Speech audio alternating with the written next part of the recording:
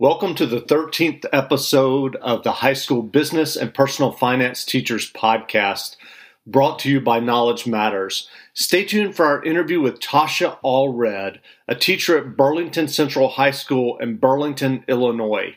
Tasha has 6 years of experience in remote teaching and has a lot of tips and suggestions for teachers who are now teaching their students remotely. Stay tuned for the interview.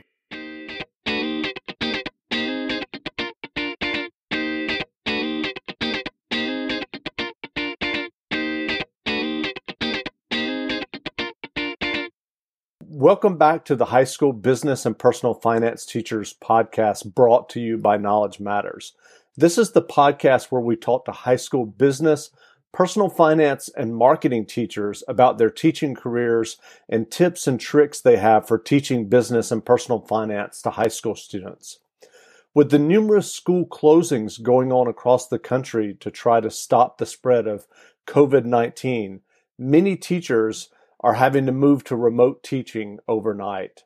Today we're speaking with Tasha Allred, who teaches at Burlington Central High School in Burlington, Illinois. And Tasha has a lot of experience with remote teaching, and we wanted to get her insight into effective remote teaching and learning. Tasha, welcome to the podcast. Yeah, thanks for having me. Great. Well, first, can you tell us about your path to becoming a teacher? Yeah, so I graduated college in 2008 with a degree in business education. And as we all know, it was not a great time to get into teaching or anything. But I was lucky to find a job teaching at a public school in Hawaii. And I taught marketing and accounting and entrepreneurship and computers back then. And then after 2 years of doing that, I had my second child, so I decided I wanted to be home more. So I found a job teaching online. So this was in 2011, I believe, or 2012 when I started working for an online school, and it was kind of a fledgling thing at the time. And did that for about 6 years and then decided to go back into the brick and mortar public classroom. So I've been doing that now for 2 more years. So that's where I'm at now.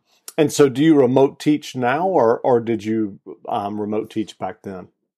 So I remote taught at the online school I was at. That was called Williamsburg Learning. Okay. And so and I was a teacher. I taught personal finance and actually filmmaking, photography, and an ACT prep class. And I was also an administrator there. So I did that and then came back to traditional teaching, but I still, because I was online for a majority of my career, I still implement a lot of the same remote learning opportunities for my students now. So this whole experience has been actually kind of exciting for me because I kind of get back to being an online teacher, but still have some of the perks of being in a traditional school as well. So I've actually I've thought it's been really fun to go back to online teaching.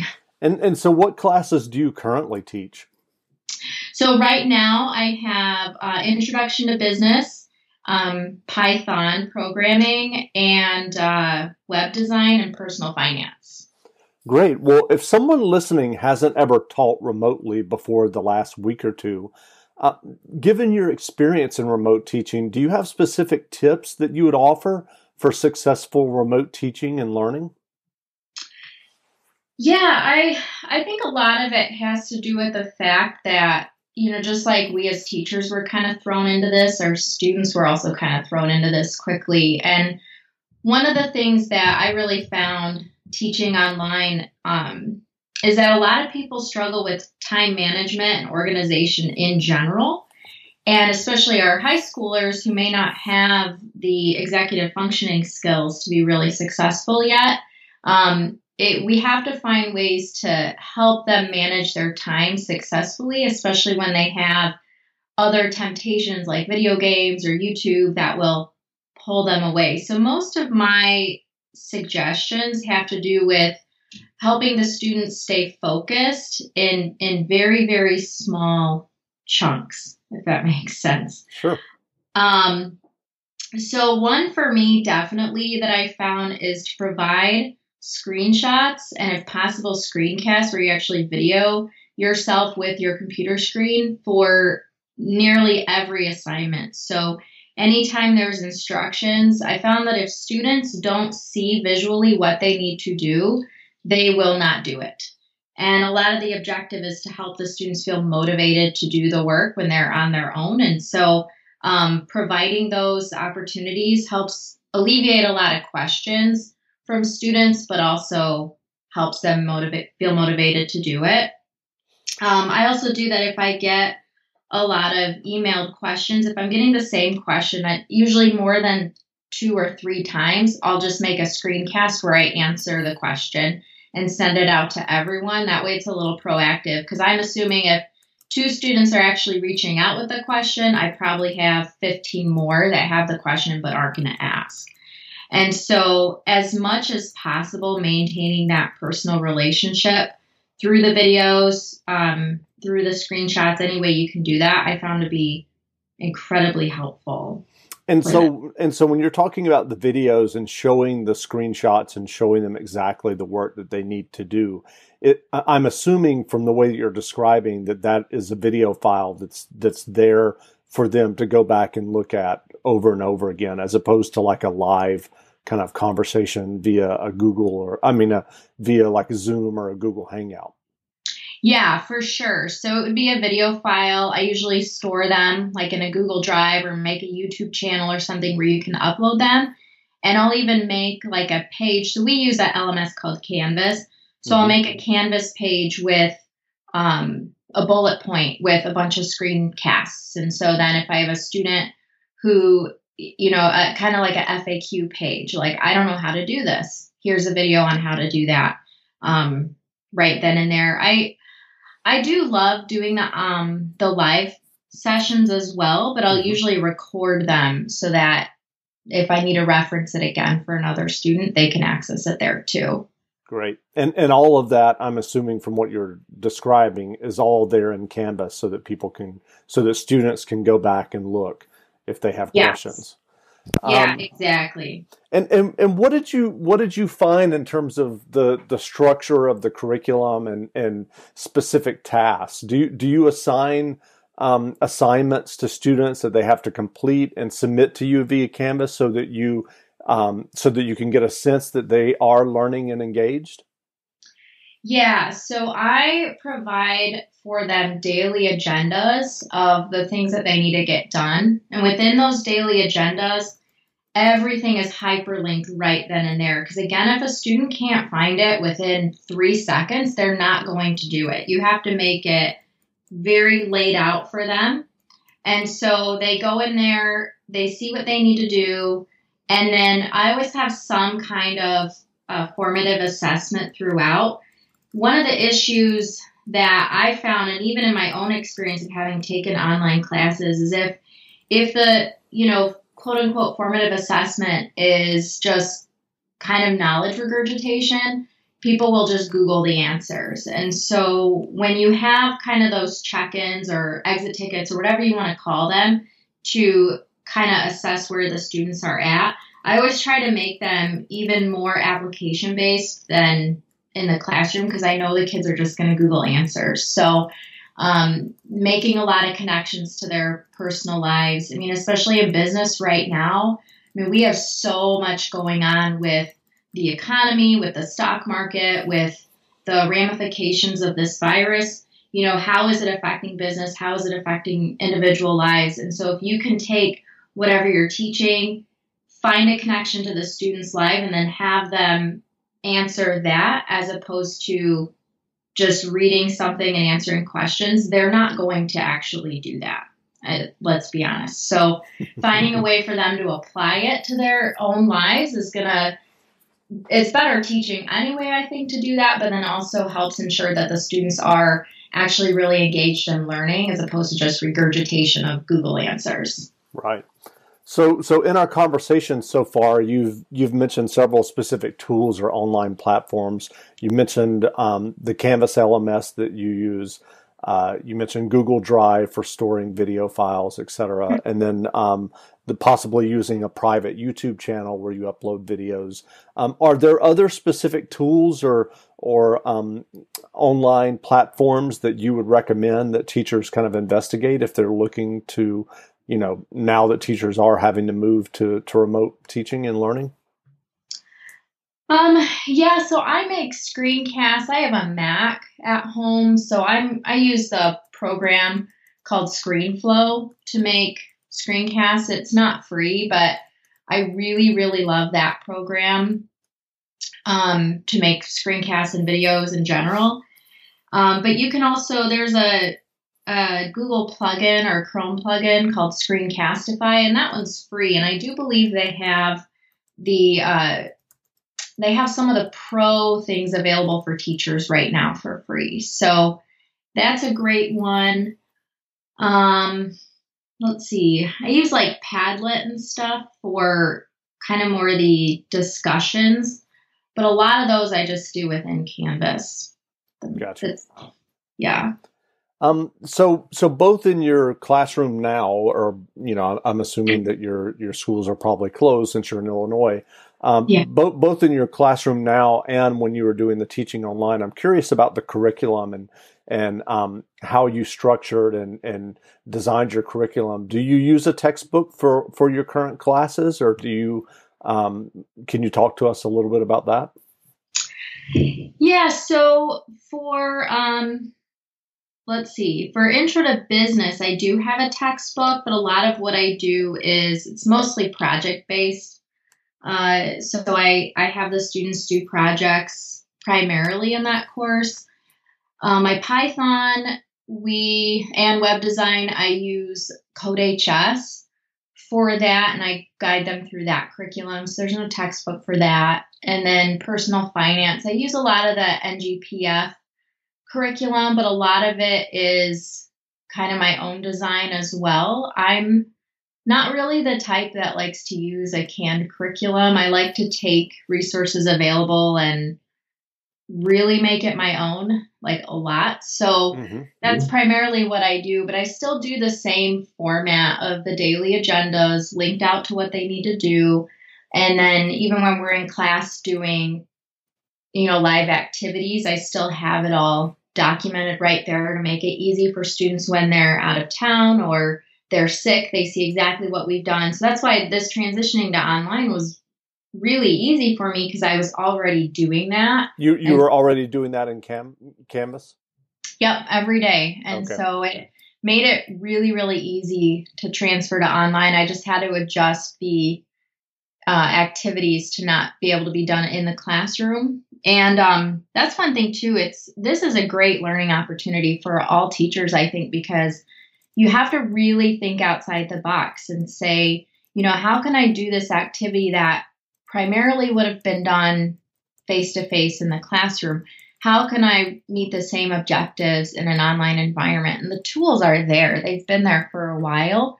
We just haven't really harnessed them. So I think this is a really, really great opportunity to have a lot of growth in education and kind of take advantage of some of the resources we've had available. And now, out of necessity, we use them. Sure. And so what has been the response in the last week or two with your own students?